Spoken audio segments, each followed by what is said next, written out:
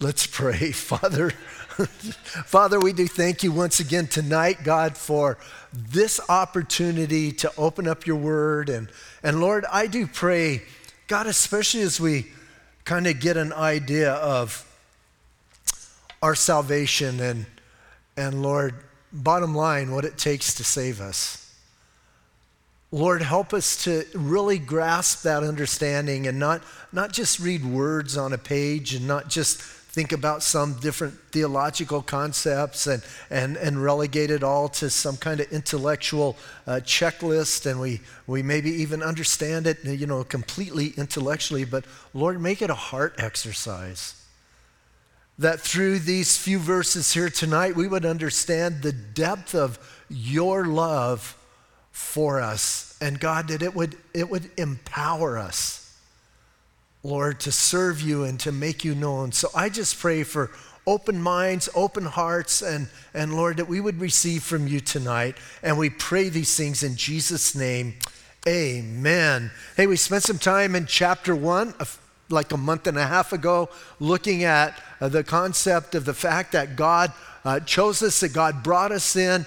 But in verse 19 of chapter 1, he talks about the power of God to raise Jesus from the dead and to raise us. Now tonight, he's going to really develop that whole thought. What does it take to save an individual? What is involved in that? And here's the thing, I don't think we can understand how great our salvation is until we understand how great sin is. If we have a concept that sin is so-so, nothing that bad, just kind of chilling and doing that sort of thing, then we don't embrace salvation the way we should embrace salvation. But if we understand the ugliness, the grossness, and really where we are at before we come to Christ in our sin nature, when we begin to grasp a hold of that, man, our salvation becomes so precious and so great. I'm thinking last weekend on Saturday and Sunday, we looked at so great a salvation. And, here we're kind of continuing. It's interesting to me how Hebrews and Ephesians are kind of interwoven as we're looking at them. But Paul wants us to understand this whole thing is phenomenal. So he's been talking about, Jesus, the victory we have in Christ, the victory that Christ has. And then he says in verse 1 of chapter 2, and you he made alive who were dead in trespasses in sin, in which you once walked according to the course of this world, according to the prince and power of the air, the spirit who now is at work in the sons of disobedience, among whom also we all once conducted ourselves in the lust of the flesh. Now, I'm going to stop kind of mid there, and it's even mid-sentence. This is one of Paul's long run-on sentences. But as he begins writing this, and he begins just thinking about the lostness of humanity, I think it blows his mind. And he begins to listen. He begins to process that, I think, in his own mind. And now he's just trying to spill all of that out so we understand. Hey, when we talk about somebody being lost, we're not talking about somebody who doesn't know a way. We're talking about somebody who, I love in verse 1, who's dead spiritually. They're dead in their trespasses and sin. And listen, we are born with a sin nature. That's a fact. We don't become sinners because we sin. We sin because we're already sinners. We're born with that nature. When Adam fell in the garden, that started a process where every single human after that who was born of a relationship between a man and a woman was born with a sin nature.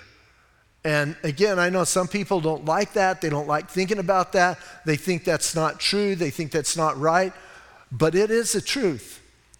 And listen, we're all born in this realm or, in this sphere of sin. Now, that's not saying that everybody is sins as much as they can, and everybody is horrible. Different people sin to different degrees.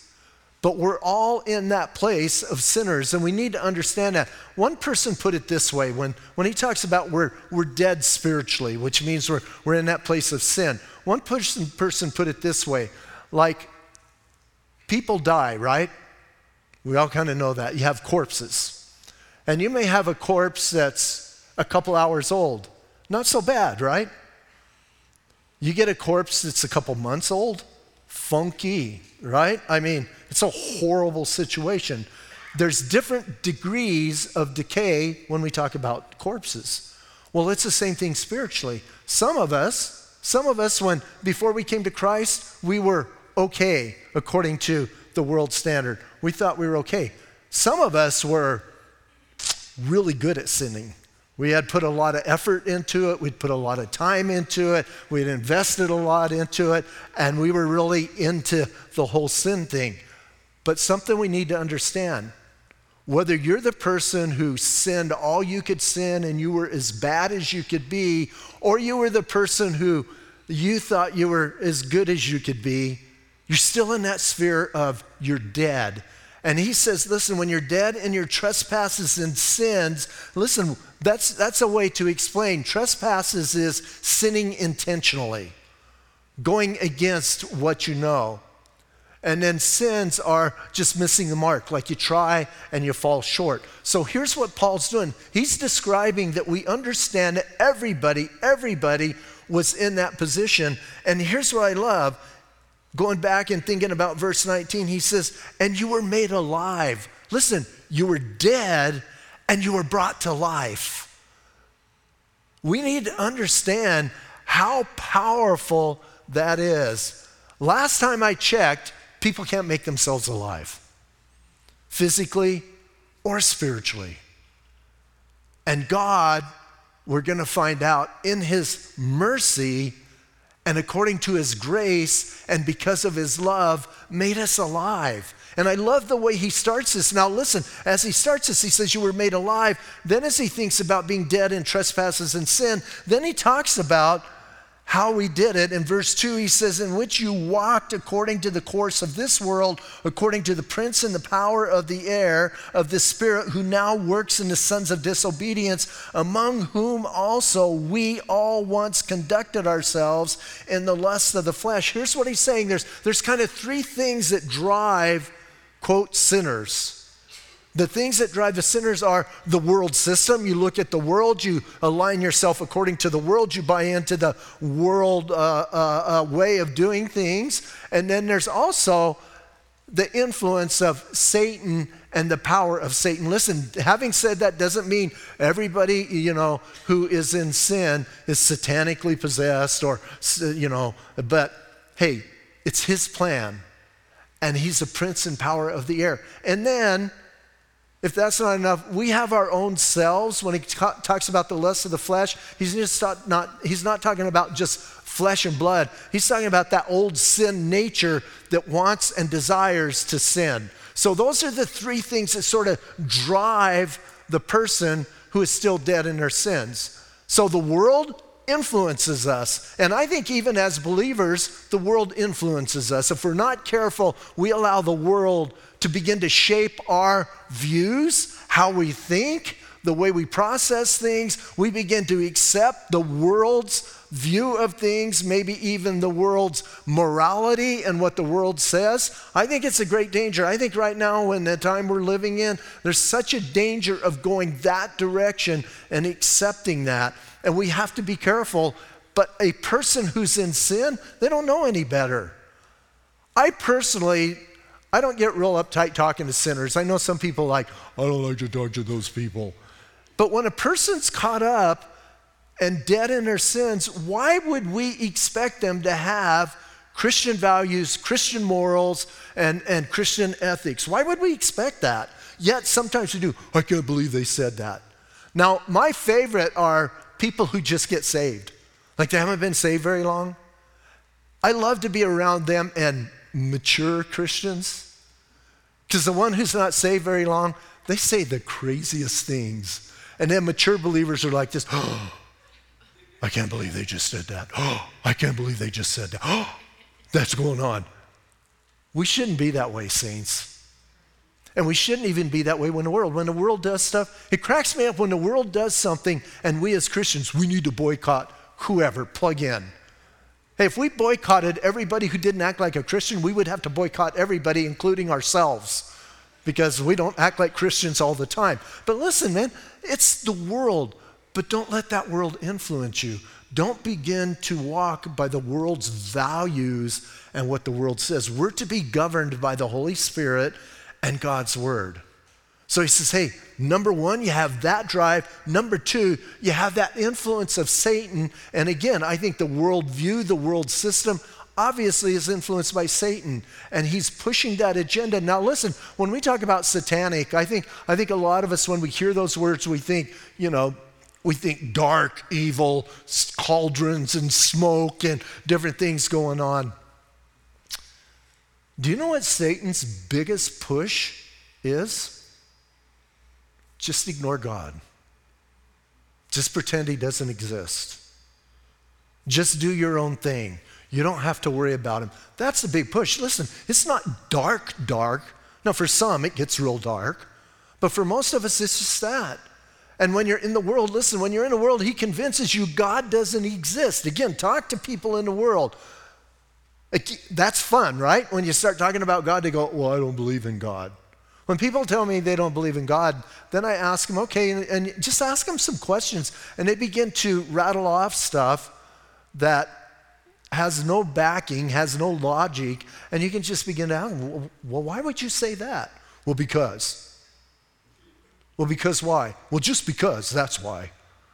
And then you ask them, where'd you come up with it? Well, I came up with it all on my own. And sometimes we do that, right? I remember with my dad years ago, before I got saved, my dad and I decided, and I can remember him and I sitting, and I had my pottery business, and we're having a beer, and him and I decided that when you die, that's it. You just die and you become worm food. And I remember somebody saying, well, where did you come up with that? A Christian, where did you come up with that? Well, I just came up with it. So that makes it true? Well, absolutely, because I came up with it. But see, we do things like that. And that's Satan's influence in the world and in the unbeliever. And then that last influence is our flesh, that sin nature. I say it like this: I'm always on my mind. It's that self-centered, self-driven influence that we have in our lives, that we don't really care about others, we don't care what others think, and we're just going and we're doing that. And man, I think that's our biggest battle as unbelievers, and then as believers, to keep that in check and to watch over that. So listen, man, he says, listen, this is what's going on. You're dead in your trespasses and sin because you walked according to the world, you were influenced by Satan and his work, and you became sons of disobedience. And then we all once again conducted ourselves according to the lusts of the flesh. Listen what he says at the end of verse 3, fulfilling the desires of the flesh and the mind, and we're by nature children of wrath, just as others. Now here's what I love. In verse 3, Paul includes himself. You have to remember, who's he writing to? He's writing to a group of Christians in Ephesus. Ephesus was a church mainly of Gentiles.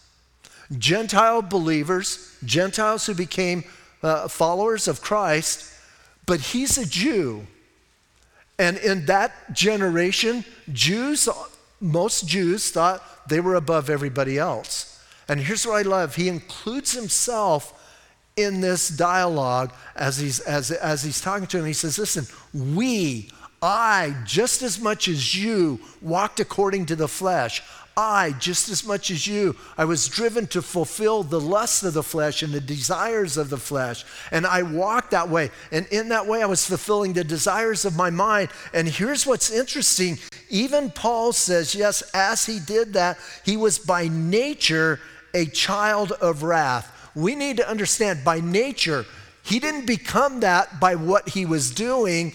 What he was doing was a natural outworking of his nature and who he is. Do you know why dogs do what they do? It's because they're dogs.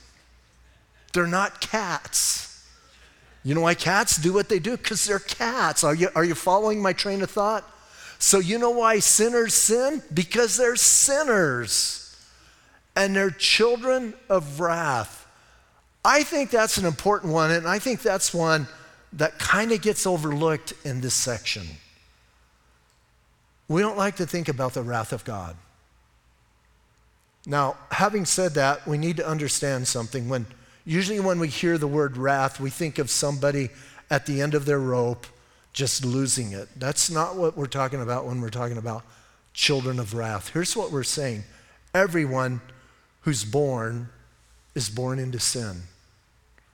And everyone who is born into sin deserves the wrath of God. That's not fun to think about. That's not good to think about. But until you understand that, you're not going to understand verse 4, 5, 6, 7, 8, 9, 10. But once you get a hold of, you deserve, as a sinner, you deserve the wrath of God, which means for eternity. And I know some people don't like that. I know some people, they try and fix it. We don't like to think about somebody suffering the wrath of God for all of eternity. You know, when I was in Bible college, there was a big discussion of, hell is being in a place where the presence of God is absent. Well, that's not true because God's everywhere. So then you start doing your theological stuff and puffing on your pipe and wearing the little patches on your jacket, and you try and, come up with these ivory tower things. Hell is a place where God is there, but he's manifested in wrath.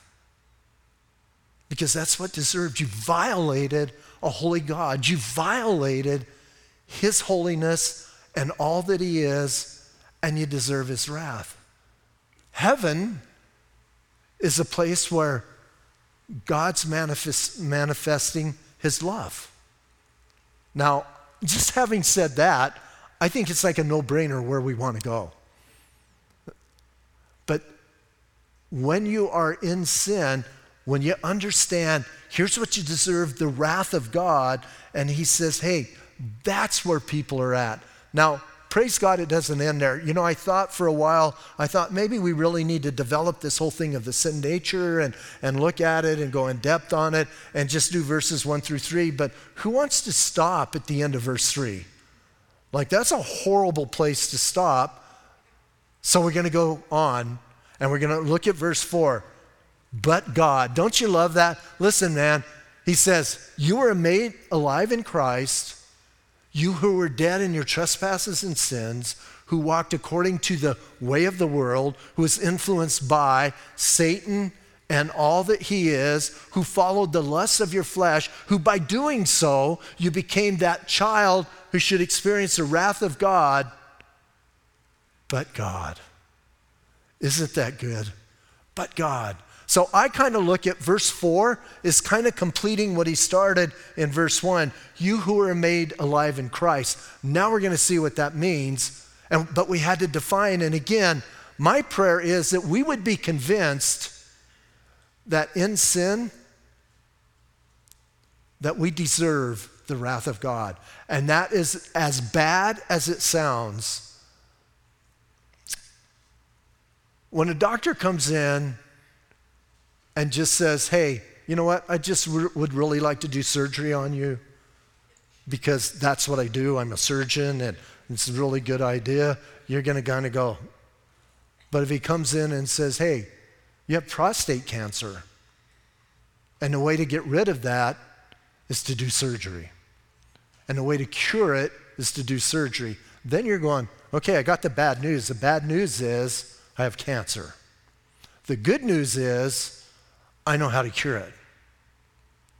The bad news is you're a sinner. If you're outside of Christ, you're a sinner. you deserve the wrath of God. The good news is, but God. And I love, let's finish that. Listen what he says. But God, who is rich in mercy because of his great love with which he loved us, even when we were dead in trespasses, made us alive together with Christ. By grace you have been saved. Listen as Paul is writing this. He's thinking about how bad we really are. And then he says, but God, and here's what I love, who's rich in mercy. If you begin to really break that down, especially in the original language, here's what he's telling you and I. His mercy is unending. You cannot exhaust the mercy of God. You cannot get to the place where God says, oh man, I am sorry. Like I have given you mercy after mercy after mercy, and I am just like worn out, and there's just no more to give. No, he's rich. I love that. I love the idea that God is rich in mercy. I love the idea that my salvation is by grace. And I love the idea that it's motivated by the love of God. Listen carefully. God's love does not save us. That's what moves God and motivates God. But what saves us is his grace and his mercy. Remember, mercy is not getting what you deserve, right? When you talk to police officers, you tell them, please, please, please, I will never speed that fast again, ever, ever, ever. Or I will stop at every stop sign from now on. I promise, please give me mercy. So that's like getting what, or not getting what you deserve. Grace is getting what you don't deserve. And God pouring his grace. So listen what he says. But God, isn't this great? Who's rich in mercy. You guys don't seem too excited. Listen, man, how good this is. Who's rich in mercy because of his great love from which he loved us. Listen, why did God express mercy on us? Because we deserved it? No. Because we're better than other people? No. Because we're more pitied than other people? No. Why? Because of his love. Because of God's love. John 3:16, a lot of us know that, right? For God so loved the world. And it's because of his love, and his love motivates it. And I love this. His rich mercy is coming because of his great love with which he loved us. And then get this kicker, with which he loved us even when we were dead in trespasses. Do you know that God loved you, period? And do you know that when you come to Christ and you begin that relationship with you, he loves you as much as he's ever going to love you? God is not going to love you more because you read your Bible diligently, although I think we should be reading our Bibles. Why? So we can know God. God's not going to love you because I have made every Thursday night forever. And God is, listen, you go to heaven and tell God that, here's what he's going to say. He may not say it in these words, but here's what he's going to say. Whoopee dingo for you. God loves you as much as he's ever. When we settle that in our hearts, you quit trying to earn something from him. You quit trying to please him for the sake of pleasing him. And we'll get to more about that in a minute. But you begin this love relationship. And when I read, but God, because he's rich in mercy, and because he loved us, and then I read, even when I was in my trespasses and sins. Listen, if God loved me when I was a full-on sinner, do you think he quits loving me today when I sin? Now, I know some of you think you don't sin, but you do. Do you think as Christians, when we sin, God goes, that's it, man, I don't love you anymore? No. He continues loving you. And listen, man, he loved us then, and then it continues on here. It gets even better. And he made us alive together with Christ. Do you believe, here's the thing, do you believe you were really dead in your sins? Now, I know sometimes when I talk to younger little guys, that's why they don't let me do kids ministry. I start telling them, I remember one time they brought some kids in my office. They only did it once. And I said, you were dead. And sometimes when you're explaining to some younger ones who want to get baptized, I tell them, you're dead in your sin, and their eyes get big. Like I was really dead. I go, yeah, you were really dead, spiritually speaking. I didn't feel dead, but you were dead.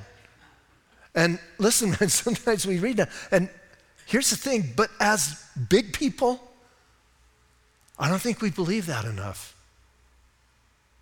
God's mercy made us alive in Christ. He took something that had no life, spiritually speaking, dead, and God made it alive. I mean, to me, that's exciting. God made us alive in Christ. When Christ rose from the dead, most of us believe that. Hopefully, if you're in here tonight, you believe that. If you don't believe that, you're still in your sins, and we'll work on that at the end of the service. But as believers, yes, Jesus rose from the dead. Do you believe that you were made alive in him, that you're different, that you're changed, that you're not the person who was dead in your sins, but you're a person, now you're alive and you can walk with him? God gave you this opportunity to enjoy him and to love him. So he says, listen, man, you were made alive. You were made alive together in Christ. And then I love this little parenthetical thing. It's like Paul had to throw this in there. It's like he's writing and he goes, oh yeah, by grace you were saved. Why were we saved? How were we saved? Mercy and grace. Get that in our hearts, man. Begin to understand that.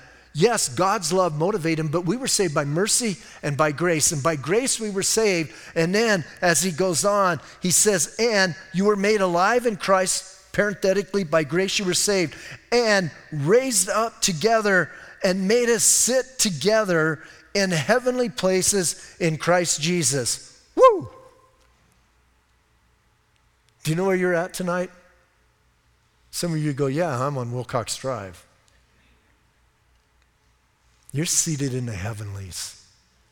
How good is that? I think we have a hard time believing that because we have a hard time believing we were dead in trespasses and sin because we're not thinking spiritually, we're thinking physically. And we're looking at the physical world around us. When we begin to think spiritually and you begin to get a hold of spiritual truths and reality, here's what he says, and it's interesting the way he says it. The verbs he chooses, the way he writes it in the original language, he's saying it's right now and it's present tense and it's forever. You were seated in the heavenlies with Christ forever. Wow. I read that, and I don't know about you guys, but I'm thinking, yes. Here's what I don't have to worry about. I don't have to worry about dying. Once again, the process is scary. I understand that. If you haven't died before, it's a little freaky because you're going, I don't know about the process, but afterlife, you're not worried. Why? I'm already in the heavenlies. I'm there, and I'm seated with Christ. And because I know that Jesus was raised from the dead, I know I'm secure in Christ. And when Paul, listen, man, I think as Paul is writing this, he's excited and he says, hey, man, we have been there and we're together and we're in the heavenly places with Jesus Christ. Just stop and think about that. Just think about that in what's going on right now. We have this whole COVID thing right now. Do you ever stop and go, I understand physically I'm walking through this. And physically I'm doing certain things. But spiritually, I don't have to be afraid. I don't have to be freaked out. I don't have to come to the place where it begins to govern and rule my life. How about letting this rule your life? You're seated with Christ in the heavenly places. Why don't you let that motivate you, let that push you, let that drive you, let that begin to walk you through your day. And as people, you know, I just think it would be kind of fun as you're walking with people, you could just tell them, hey, do you know what? Try this tomorrow if you're allowed to go to work. If you're not, if you're working by like commuting or remote working, type this out. Hey, type out to your whole crew, I'm seated in the heavenlies with Christ. Where are you? And then do a Zoom connection with them. And put some stars and stuff behind you, like do a whole backdrop behind you. No. But do you understand when we begin to realize the truth of this, the reality of this? Listen, and it just gets better. Here's the thing, man. God saved us for a reason, and he begins talking about that reason in verse 7, that in the ages to come he might show the exceeding riches of his grace in his kindness towards us in Christ Jesus. I mean, there's so many words in here. You get a hold of the grace of God, you get a hold of the mercy of God, you get a hold of the love of God, you get a hold of the kindness of God, and you begin to understand something. God saved you and I so that in all the ages, forever and ever and ever, he can show the universe, I saved Pat. Everybody thought he was unsavable. People he went to school with, teachers he had, probably even his parents. But for ages to come, God says, he's mine. I saved him. Don't you kind of like the idea that you're a trophy? And that God, listen, because of his kindness, God forever is going to use you as an example of what it means for a person to be saved, what it means to take someone who's dead, make them alive, and change them. And for the rest of eternity, it's like, check this out. I'm kind of excited about that. I think at least for me, I'm thinking, wow, it gets better. Look, verse 8. For by grace you have been saved. Most of us have memorized this one, right? Through faith, and that not of yourselves. It is a gift of God, not of works, lest anyone should boast. Now, listen, a lot of us have memorized that. We've looked at that. And yet it's one of those verses that people want to fight over and argue over. And I mean, you know, it's just like, and here's the thing that blows my mind. Different Greek scholars have different interpretations. Here's what that tells me. I don't think it's as clear, and here's the argument. When he says that for by grace you have been saved through faith, and that not of yourselves, it is a gift of God. What is the gift of God? A lot of people say it's faith. That faith is a gift of God. Now listen, there's some passages you can look up, you can read that talk about faith being a gift of God. In Acts chapter 3, Philippians chapter 1, 2 Peter chapter 1. There are places where you can do that. But it's talking about it a little bit different. This faith is faith that you exercise to be saved. So is that the gift of God? Then in the other camp, there's people who argue, no, because... And they do the whole thing and they puff on their pipes and they go, because the faith is in the feminine and that which is in the neutral, so it can't be that. And so then they're going, is it grace?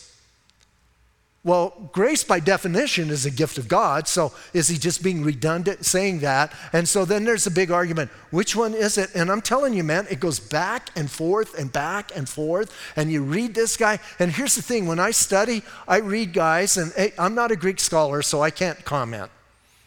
But I read these guys and I go, well, that makes sense. You know, they do the whole thing and you kind of understand and you kind of get involved with them. Well, that makes sense. And then you read the next guy, and he's got the opposite argument. And you're going, well, that makes sense. Here's what I think he's talking about, the gift of God. The whole salvation process. Whether we're talking about the grace, whether we're talking about faith, I think the whole salvation. Once you and I understand that our whole salvation, the whole entire thinking about a person coming to the Lord and being saved, that is a gift from God, period. And I like wrapping it up that way. If there's that much argument, whether it's grace or faith, here's my thinking. I think it's both. Again, I know I'm not the Greek scholar and I'm not the brightest person in the room and I know all of that, but here's what if there's that much, I just think it's both. And he's talking about our salvation. When you and I get a hold of my salvation is a gift of God. It's not something that I earned. It's not something that I deserved. It's not because of anything in me. It's not my genetic makeup, you know, whatever, plug in anything. It's a gift of God. You kind of go, yes, yes. And then he says, not by works, lest anyone should boast. Man, you can't boast. You can't come to God and go, you know what, God, I don't blame you for saving me. Because if I were God, I would have saved me. Because, I'm like a major hitter for you. It's a good thing I'm on your team. If I was on the other team, wouldn't look good for you. But some of us let works creep in there. We understand, and we may not openly say it, but, there are times where in our lives we think we're kind of all that because of, and you can plug it in. You're not all that. I hate to tell you. God's not looking at you going, man, did I get a prize? Yes. I like to say this, and I say it often, your great-great-great-great-great-great-great-great-great-great-grandfather was Adam. And your great-great-great-great-great-great-great-great-grandfather after Adam was dirt. So always keep that in mind, and you'll be okay, right? Listen, man, it's not by works. But some of us, and we hear that, and here's what we do. We go, okay, well then I'm just going to, sit on my laurels, and I'm going to be a kumquat for Jesus, and, get to heaven, and it's all good. Listen to what he says. Here's what's good. Verse 10, for we are his workmanship, created in Christ Jesus for good works, which God prepared beforehand that we should walk in them. Yes! Listen, you and I are his workmanship. Anything that happens in your life spiritually is his working in your life. Not something you accomplished, not something you did, not something you prepared for and studied and etc. Once again, that doesn't mean we're lazy, but we begin to understand. And that word is the word we get poem from, and you're God's poem, you're written. But here's what I love to think about. These works, what does it say? When did he start these works? After he saved us, he went, oh, look, I think I could do something with that. He prepared them beforehand. And here's what breaks my heart. I happen to believe verse 10. I happen to believe verse 10 is true. And what breaks my heart is I see so many people not doing the works that God has prepared for them beforehand. Because they don't trust him. For whatever reason, we get to the place where we're afraid that if we begin to step out and we begin to do something, then God is going to do something that we absolutely hate, because that's the kind of God we serve. That was sarcasm. And we begin to think he's going to put us in a position or put us into something that is going to be frightening and scary, and we're not going to be able to do it, and we're going to fail miserably, and et cetera, et cetera. That is a lie from the pit of hell. Do you know that God has something for you? And all you have to do, man, you find that thing. And here's what the crazy thing is. That is going to begin to be worked out in your life, and it is going to seem so natural and so good and so rewarding that you're going to almost think that you had something to do with it. And then you're going to read verse 10 again and go, oh yeah, it's him working his works in me. And he's accomplishing what he created me for. Listen, did you read that we were created? Did you pick up on that? You're created in Christ Jesus. Listen, I know you were created at birth as a child. And you're in that womb, and God is growing you, and he's knitting you together. And I personally believe he's got plans for you right then. I even think, when I was that little can't think of it, fetus in the womb, that God is like, yeah, I got something for you, Pat. I think he planned out my life. And I think when I was that kid sinning in high school, he's whispering somewhere, I got plans for you. And then when I was that adult, sinning as an adult, he says, I got it. And then just at the right time, according to his timetable, the gospel shared, I come to Christ, and now he says, I got something for you. And I go, no. That's what some of us do.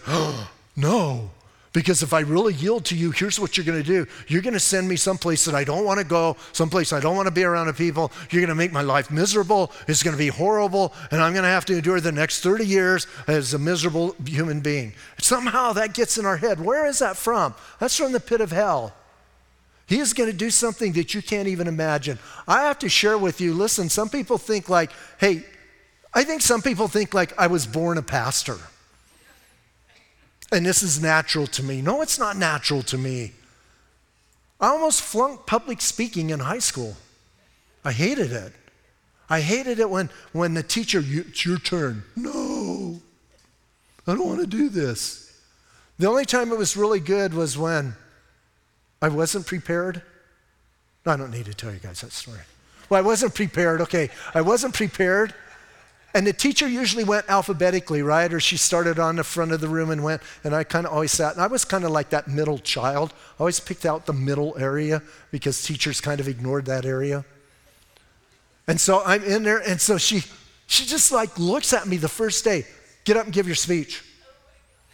Here's what's going on in my head. I haven't even thought about it. Like we were supposed to be preparing for a week. I thought I had plenty of time. I haven't even thought about it. So I get up, I have a Tootsie Roll Pop in my pocket. I gave a 5-minute speech on the proper etiquette of eating a Tootsie Roll Pop. Best speech I ever gave. I got an A on that speech, absolutely impromptu. That was my favorite one. So now back to this. Has nothing to do with what we're studying, but back to this. Here's the thing. I was terrified of speaking in public. And I've shared before, I wasn't a student, and God takes me and he does these things.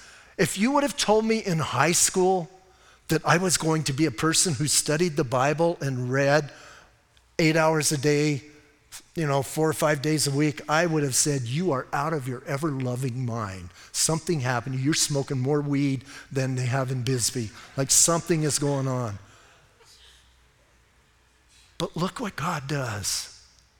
God had a work. God had a plan. God had this thing prepared beforehand. And I get to do what I do blows my mind. All you have to do is trust him, saints.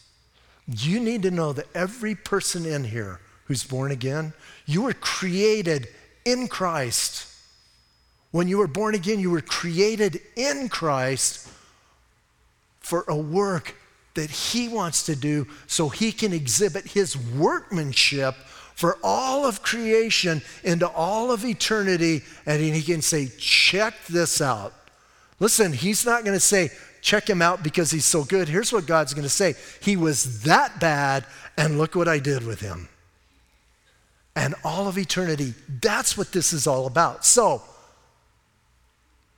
I don't know about you guys, but chapter 2, 1 through 10, I think it's pretty exciting. Sin is ugly. Sin is horrible. Sin destroys. Sin ruins. And sin rips off. But God, who is rich in mercy, gets a hold of us and changes us.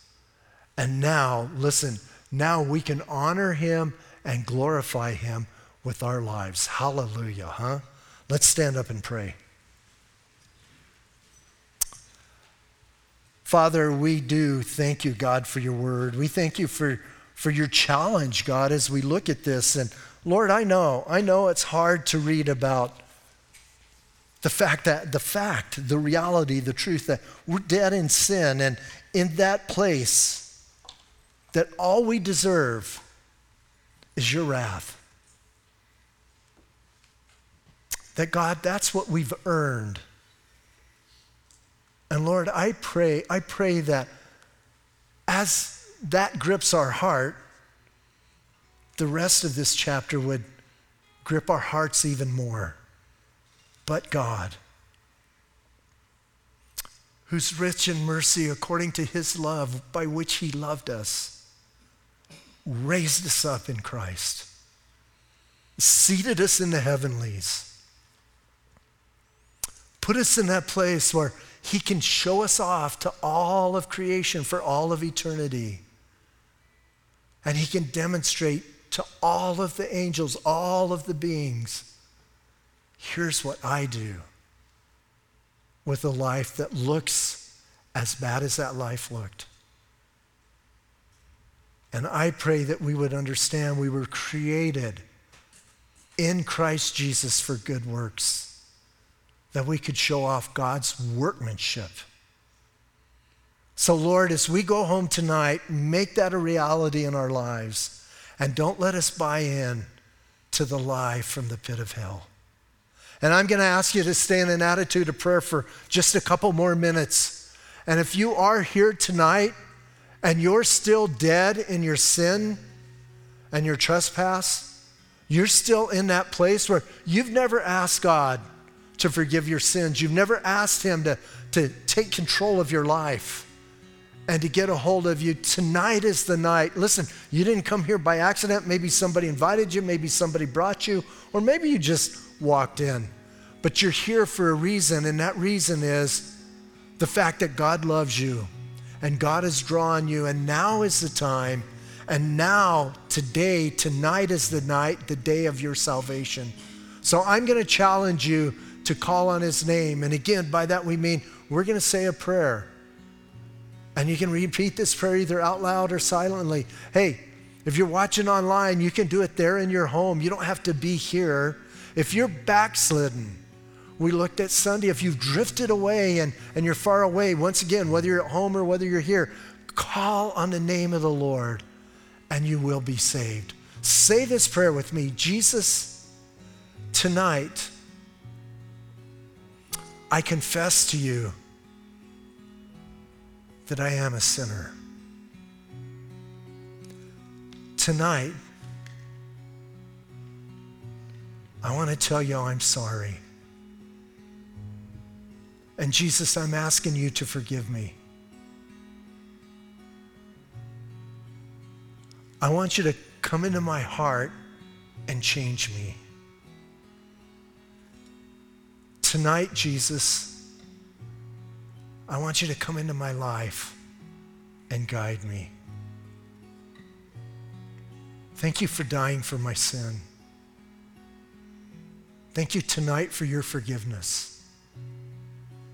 I'm asking you right now to be my Lord and my Savior. If that's the cry of your heart and you said that prayer, you meant it sincerely, I'm going to ask you to put your hand up in the air. Put it high up in the air. Even if you're at home, put your hand up in the air. And we want to pray for you. We want to celebrate with you. Anyone in here, greatest decision you'll ever make. Jesus, I thank you tonight for the opportunity that we have to open up your word, to be challenged, to look at your word and to begin to understand our salvation is, I think, beyond comprehension. Our salvation is something that is so unique and God, so huge that I believe we'll spend eternity learning and thinking about it. But tonight, let us go home with our hearts full of the fact that by your mercy and grace, through your love extended towards us, that we have this gift that you've given us. And we pray these things in Jesus' name. Amen.